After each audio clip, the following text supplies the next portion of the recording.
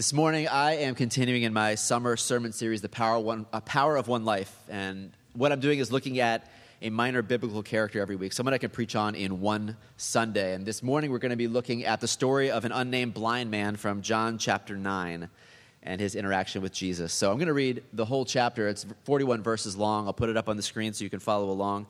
And we'll look at this story of this unnamed blind man and what it has to teach us about our relationship with God. As Jesus went along, he saw a man blind from birth.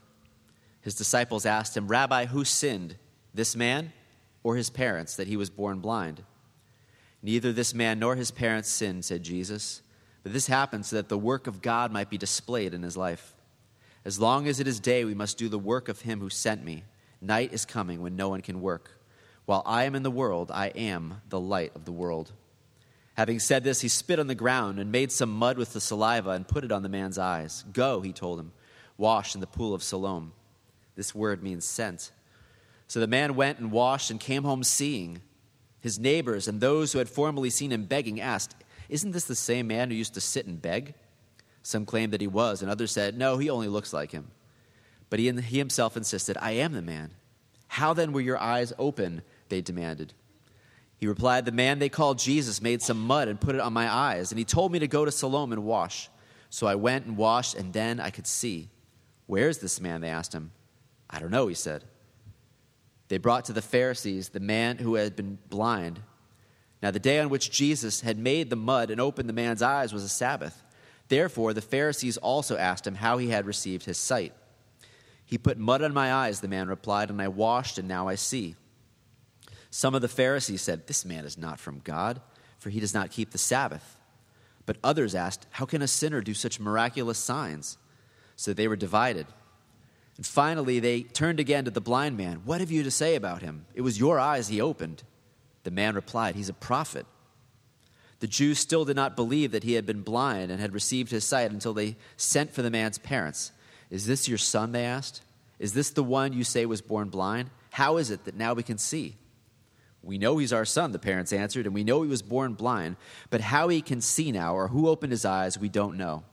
Ask him. He's of age. He'll speak for himself." His parents said this because they were afraid of the Jews, for already the Jews had decided that anyone who acknowledged that Jesus was the Christ would be put out of the synagogue. That was why his parents said, "He is of age. Ask him." A second time they summoned the man who had been blind. "Give glory to God," they said. "We know this man is a sinner." He replied, "Whether he is a sinner or not, I don't know. One thing I do know. I was blind, but now I see." When they asked him, "What did he do to you? How did he open your eyes?" he answered, "I have told you already. You did not listen. Why do you want to hear it again? Do you want to become his disciples too?" Then they hurled insults at him and said, "You are this fellow's disciple. We are disciples of Moses. We know that God spoke to Moses, but as for this fellow, we don't even know where he comes from." The man answered, "Now that is remarkable. You don't know where he comes from, yet he opened my eyes. We know that God does not listen to sinners. He listens to the godly man who does his will. Nobody has ever heard of opening the eyes of a man born blind. If this man were not from God, he could do nothing." To this they replied, "You were steeped in sin at birth. How dare you lecture us?" And they threw him out. Jesus heard that they had thrown him out, and when he found him, he said, "Do you believe in the Son of Man?" "Who is he, sir?" the man asked. "Tell me so that I may believe in him."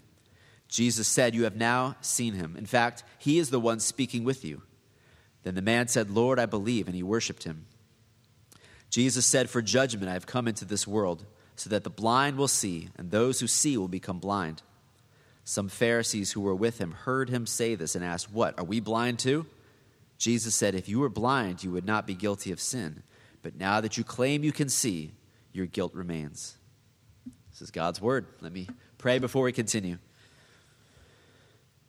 Father, we ask that you would open our ears to hear this and open our hearts to understand what this means today, what it meant when it was written, what it means to our lives today.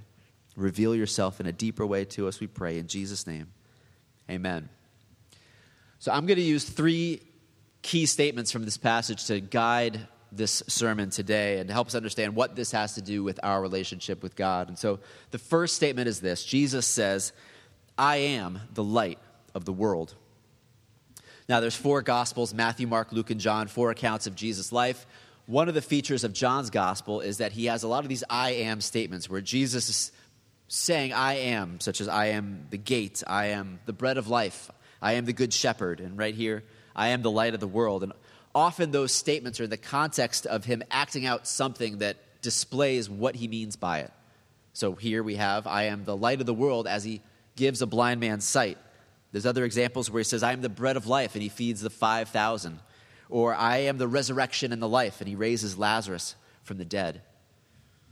And so here we have this blind man receiving sight, and Jesus saying, I am the light of the world. And again, he's making a point that's not just about giving a blind man sight, but there's something deeper going on that is signified by him calling himself the light of the world. And we see that in this riddle at the end of John 9, where he says, for judgment I have come into this world, so that the blind will see, and those who see will become blind. And the Pharisees who were with him heard this and said, what, are we blind too? Jesus said, if you were blind, you would not be guilty of sin. But now that you claim you can see, your guilt remains. So he's clearly speaking figuratively here. He's not saying that, he's going to make the Pharisees go blind and that they can't see physically, It's not just about giving a blind man sight. It's something spiritual going on, that Jesus is the light of the world, and by him, he is able to give spiritual sight to the blind, and those who think they can see are really blind, like the Pharisees. It makes me think first and foremost of Matthew 5:8 in the Sermon on the Mount. Jesus says, blessed are the pure in heart, for they will see God. And now even though God is spirit, he's saying there's some way that you can see God, that you can know God, that is deeper than just seeing things with your eyes. Think of Ephesians 1:17-19, where Paul says, I keep asking that the God of our Lord Jesus Christ, the glorious Father, may give you the spirit of wisdom and revelation so that you may know him better. I pray also that the eyes of your heart may be enlightened, in order that you may know the hope to which he has called you, the riches of his glorious inheritance in the saints, and his incomparably great power for us who believe. Did you know you had eyes in your heart? Here Paul is saying, I pray that the eyes of your heart would be enlightened, that you would see God and see the hope that he has for you and see the great power and see the inheritance, see all of these things that you can't see with your physical eyes. There's more than just sight, physical sight, that Jesus is talking about when he says, I am the light of the world. There's a great quote from C.S. Lewis on why he believes. He said this, I believe in Christianity as I believe that the sun has risen, not only because I see it, but because by it I see everything else. It's a great way of putting it. What Jesus means when he says, I am the light of the world. It's not just that I see God and know God, but that by him I see everything else. By knowing him, I see everything else in a completely new way. One way of thinking about it is you might think, I've used this illustration before for those of you who've been around, but you might think of kind of the different levels of consciousness there are, and how there's rocks, and then you have a plant that has a different level of being able to experience the world than a rock does. But then you think about the difference between a plant and an animal like a cat, and how an animal can experience and know and see the world in a higher level of consciousness than can a plant. And then the difference between a human and an animal, and how we experience the world at a higher level than even an animal. And here Jesus is saying that those who know him, those who have the Holy Spirit, have a way of seeing the world that is even beyond the ordinary human. They see with the eyes of their heart. They can see and know God in a way that they couldn't before they had the Holy Spirit, before they knew God. That others who don't know God just don't see the world. There's a whole different level of consciousness, a whole different level of seeing that comes from knowing God, because Jesus is the light of the world. Do you understand this or not? Some of you maybe can look back at your life and you see the before and the after, and you can see how coming to faith in Jesus allowed you to see the world in a way that just you had never experienced. You had never understood it before. I came to faith when I was an 18-year-old, and I can look back and see how there was a difference between the way I saw the world before and after, that things that seemed normal and right all of a sudden were clearly wrong, clearly not good for me or for others. There was a sensitivity to sin there had not been before. There was a desire for God, to know him, a desire to, and the Bible came alive in a way that it had never before, where instead of just being this dry, boring book, all of a sudden it was God speaking to me. There was a way of seeing and knowing that had not been there before. Think of Psalm 119, 105. Your word is a lamp to my feet and a light to my path. That's what happened, where all of a sudden it was illuminating. Jesus, the light of the world, the word of God, illuminating for me the path of life, the way to live. So that's the first statement. Jesus says, I am the light of the world. It's not just that we can see and know God, but that by him we see the world in a completely new way. The second statement is this. The blind man says this. A second time they summoned the man who had been blind. Give glory to God. We know this man is a sinner, the Pharisee said. And he replied, whether he is a sinner or not, I don't know. One thing I do know. I was blind, but now I see. It's a great line. It's like, I don't know who this guy is. I don't know where he came from. I can't answer all your questions. I don't know theology. I don't know all of this. All I know is that I was blind, and now I can see. That he has transformed my life. You can't argue with that. And they tried their best to say, maybe it's a different person. Maybe he wasn't really blind. Maybe it was a whole charade here. But in the end, no, he was blind, and now he sees. This line, of course, is memorialized in the hymn Amazing Grace, right? I once was blind, but now I see. Can't explain it all, but he has given me spiritual sight. I just want to quickly use this to ask you, can you articulate your testimony? You know, we're going to have people sharing their testimony of why it is they believe in Jesus or how they came to faith in him today after the sermon. Can you do that? If someone were to ask you why you believe, would you be able to put into words your story? What you were like before you met God, before you came to faith in Jesus, what your life has been like after, why it is that you believe. Peter tells us that we should be ready to give an answer for the faith that we have, for the hope that we have. My challenge to you this morning is, you know, it was very simple for this guy, right? He could point to his eyes and say, I was blind and now I can see. But what would you point to in your life? How would you be able to articulate your testimony if someone asked you, why do you believe in God? What difference has he made in your life? I want to focus now on the third statement. So the first is this, that Jesus says, I am the light of the world. That by him we don't only see God, but we see the world in a completely different way. That I was blind, but now I see. That because of his salvation, we are transformed and we are different. Can you articulate that? And then thirdly, as he went along, he saw a man blind from birth, and his disciples asked him, Rabbi, who sinned, this man or his parents, that he was born blind? Neither this man nor his parents sinned, said Jesus. This happened so that the work of God might be displayed in his life. Third statement is this. This happened so that the work of God might be displayed in his life. Certainly one of the biggest questions of life has to do with suffering, right? Whether or not you follow Jesus, whether or not you believe in God or not, one of the biggest questions is the why question. Why have I suffered? Why do people suffer? Why does a young man die of cancer? Why was I abused? Why am I bipolar? Why can't I get rid of this depression? You look around and you see divorce, abandonment. Every week's a different hurricane or tornado or earthquake or disaster. It causes many people to abandon God, to give up on faith as they look around the world and say, where is God in all this suffering? And the disciples ask Jesus this question. They say, who sinned?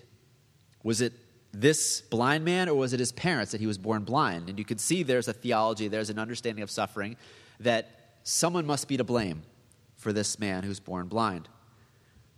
Is he being punished for something he's done, or is he being punished because of his parents? The sins of the parents visited upon the son.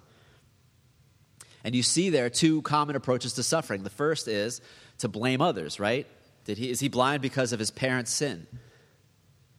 And plenty of people in this world blame others for their suffering. Your parents are to blame. The church is to blame. Your boss is to blame. Trump is to blame. Biden is to blame. The patriarchy is to blame. The system, that someone out there is to blame, or ultimately that God is to blame, that we are just victims, and the reason we're suffering is because of the sins of others. Or the second approach is that it's my fault. Is he born blind because of something he did? It's my own fault. I'm guilty. I'm responsible for my own happiness, and I'm responsible for my own suffering. If I'm in poverty, it's my own fault. If my marriage is broken, it's my own fault. If my kids are screwed up, it's my own fault. If I don't have a job, it's my own fault. And of course, that leads to a lot of guilt and despair, whereas the first might lead to a lot of bitterness and anger. And of course, there's some truth in both, isn't there? There's some truth in both. Sometimes we are suffering because of the sins of other people. Sometimes our suffering is because other people have victimized us or hurt us. And sometimes we're suffering because of our own foolish decisions and because we've made poor mistakes. But for the sake of this morning, I just want you to look at how Jesus approaches this. He doesn't focus on the question of who's to blame, right? They ask him the why question. Why is this man blind? Was it something he did? Was it something his parents did? And Jesus doesn't answer the why question. Instead, he focuses on the so what question. Neither this man nor his parents sinned, said Jesus, but this happens that the work of God might be displayed in his life. It's a different approach to suffering, isn't it? A future-facing, a hope-filled, purposeful outlook on suffering. He doesn't even try to answer the question. He doesn't give him a theology of suffering, of the fall and the interaction of this man and his parents and all that happened. He just says it's not about the why question. He points them to the so what question. This happens that the work of God might be displayed in his life. And then he heals the man of his blindness. And I want to challenge you this morning to just consider taking Jesus' perspective on whatever suffering you've been through, whatever it is you're going through now. To instead of looking back and wondering the why question, what was my fault, what was someone else's fault, instead ask God to help you take this perspective so the work of God might be displayed in your life. There's two particular ways I think this is true.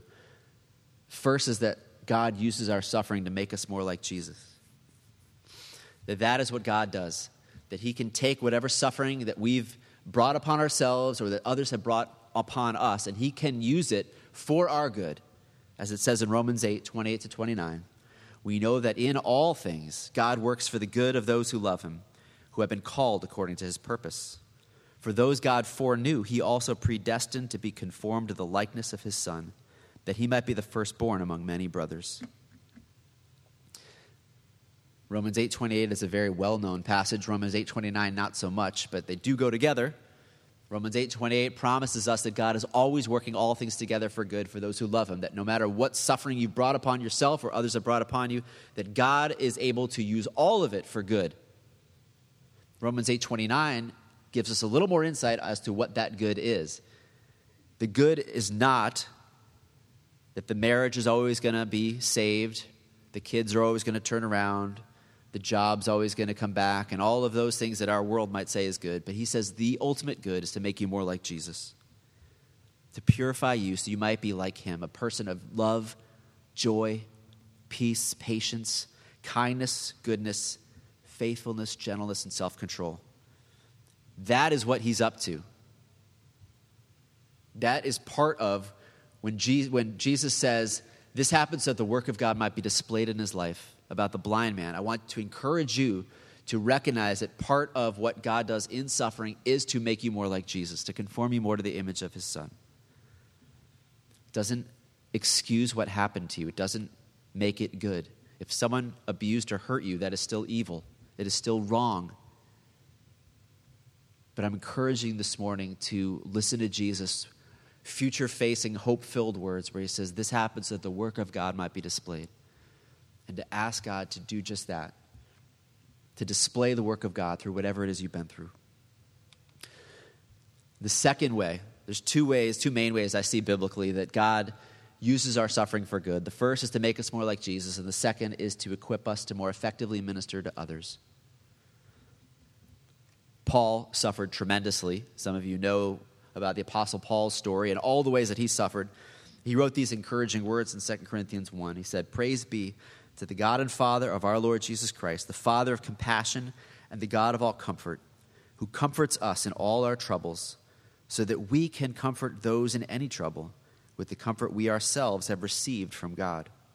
For just as the sufferings of Christ flow over into our lives, so also through Christ our comfort overflows. If we are distressed, it is for your comfort and salvation. If we are comforted, it is for your comfort, which produces in you patient endurance of the same sufferings we suffer. And our hope is firm because we know that just as you share in our sufferings, so also you share in our comfort." In this context, Paul's talking about having been shipwrecked, having been in a place where he thought that he was going to die. But he said, God did not let us die. He brought us his comfort. He brought us his hope. He brought us his peace. And now I can minister out of that to others. And he says, praise be to God, because that's what he does. When we go through things, hard things, one of the ways that God uses it for good, one of the ways that he uses it to display the work of God in our lives is that he equips us to minister to others in a way that we couldn't if we hadn't gone through what we've been through, right? Can you look back in your life and see examples?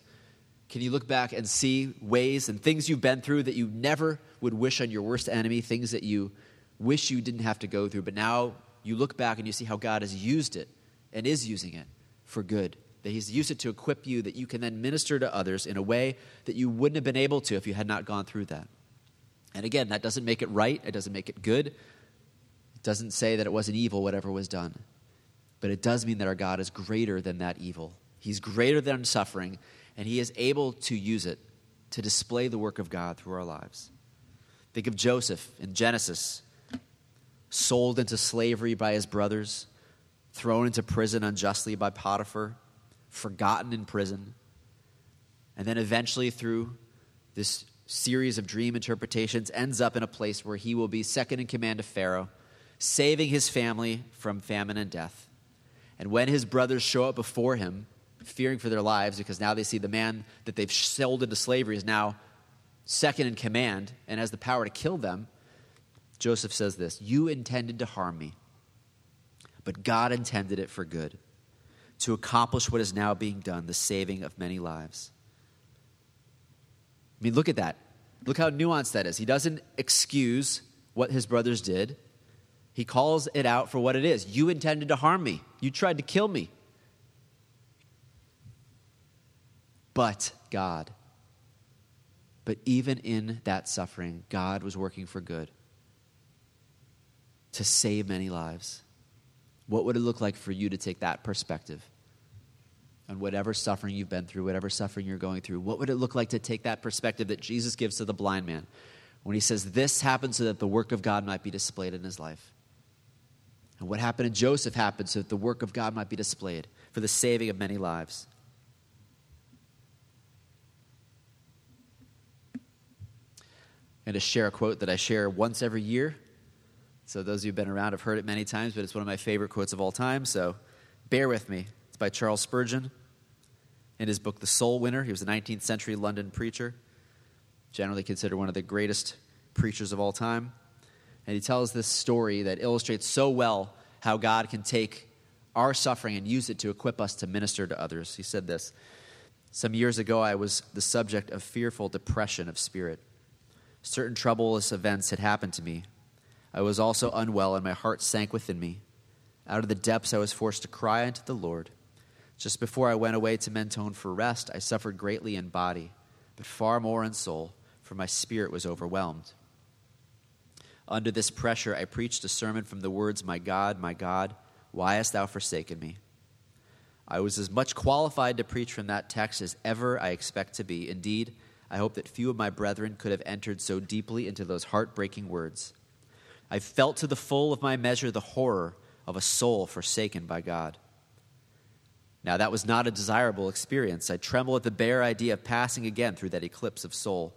I pray that I may never suffer in that fashion again, unless the same result should hang upon it. That night after the sermon, there came into the vestry a man who was as nearly insane as he could be to be out of an asylum. His eyes seemed ready to start from his head, and he said that he should utterly have despaired if he had not heard that discourse, which made him feel that there was one man alive who understood his feeling and could describe his experience. I talked with him and tried to encourage him and asked him to come again on the Monday night when I should have a little more time to talk with him. I saw the brother again, and I told him that I thought he was a hopeful patient, and I was glad that the word had been so suited to his case.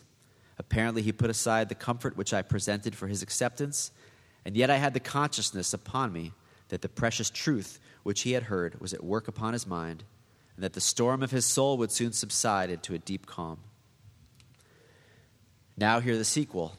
Last night of all the times in the year when, strange to say, I was preaching from the words, "The Almighty hath vexed my soul," after the service in walked this self-same brother who had called on me 5 years before.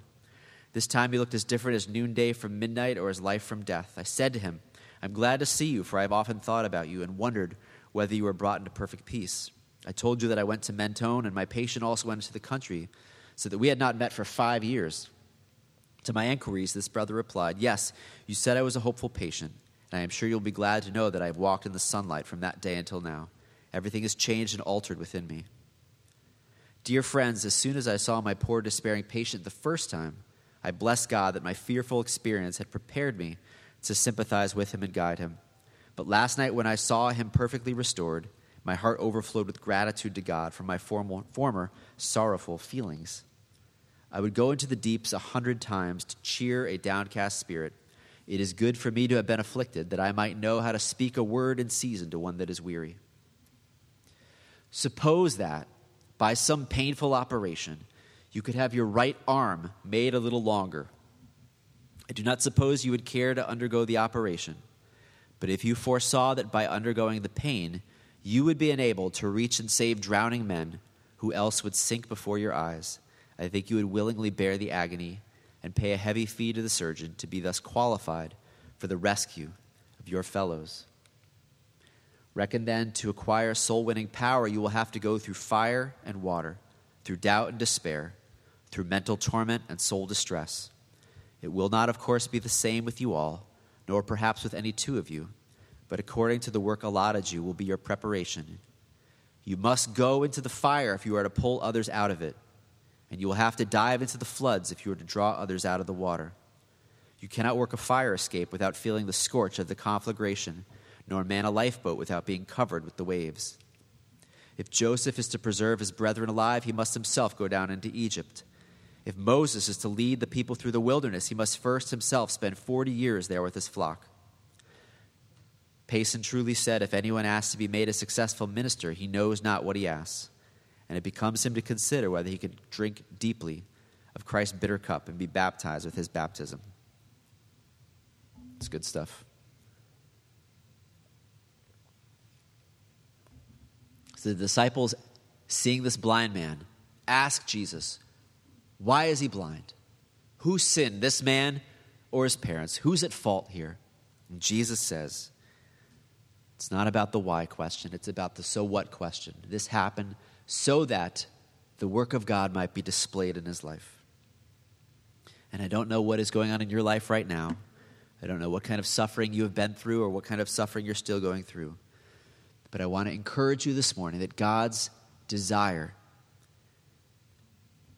is to use whatever pain that you're going through for your good, for his glory, for the salvation of others. To comfort you, that you might comfort others with the comfort you've received. You look at Jesus on the cross, and you say, whose fault is this? Was it the Jews? Was it the Romans? Was it his own fault? And the answer is, it's not about the why question, it's about the so what question. This happened so that the work of God might be displayed. This happened so that many might be saved.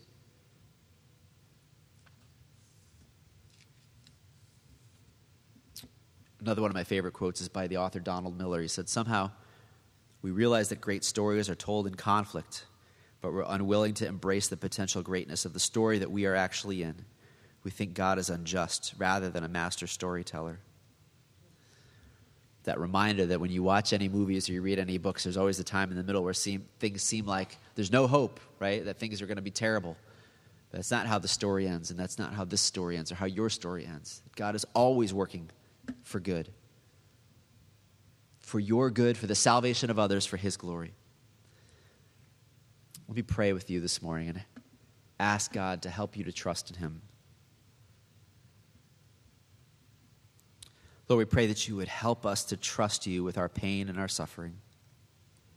We thank you that we don't need to pretend it was good, that we know it was evil, that it was sin. Like Joseph said, you intended to harm me. But God intended it for good. This happened so the work of God might be displayed. God works all things together for good.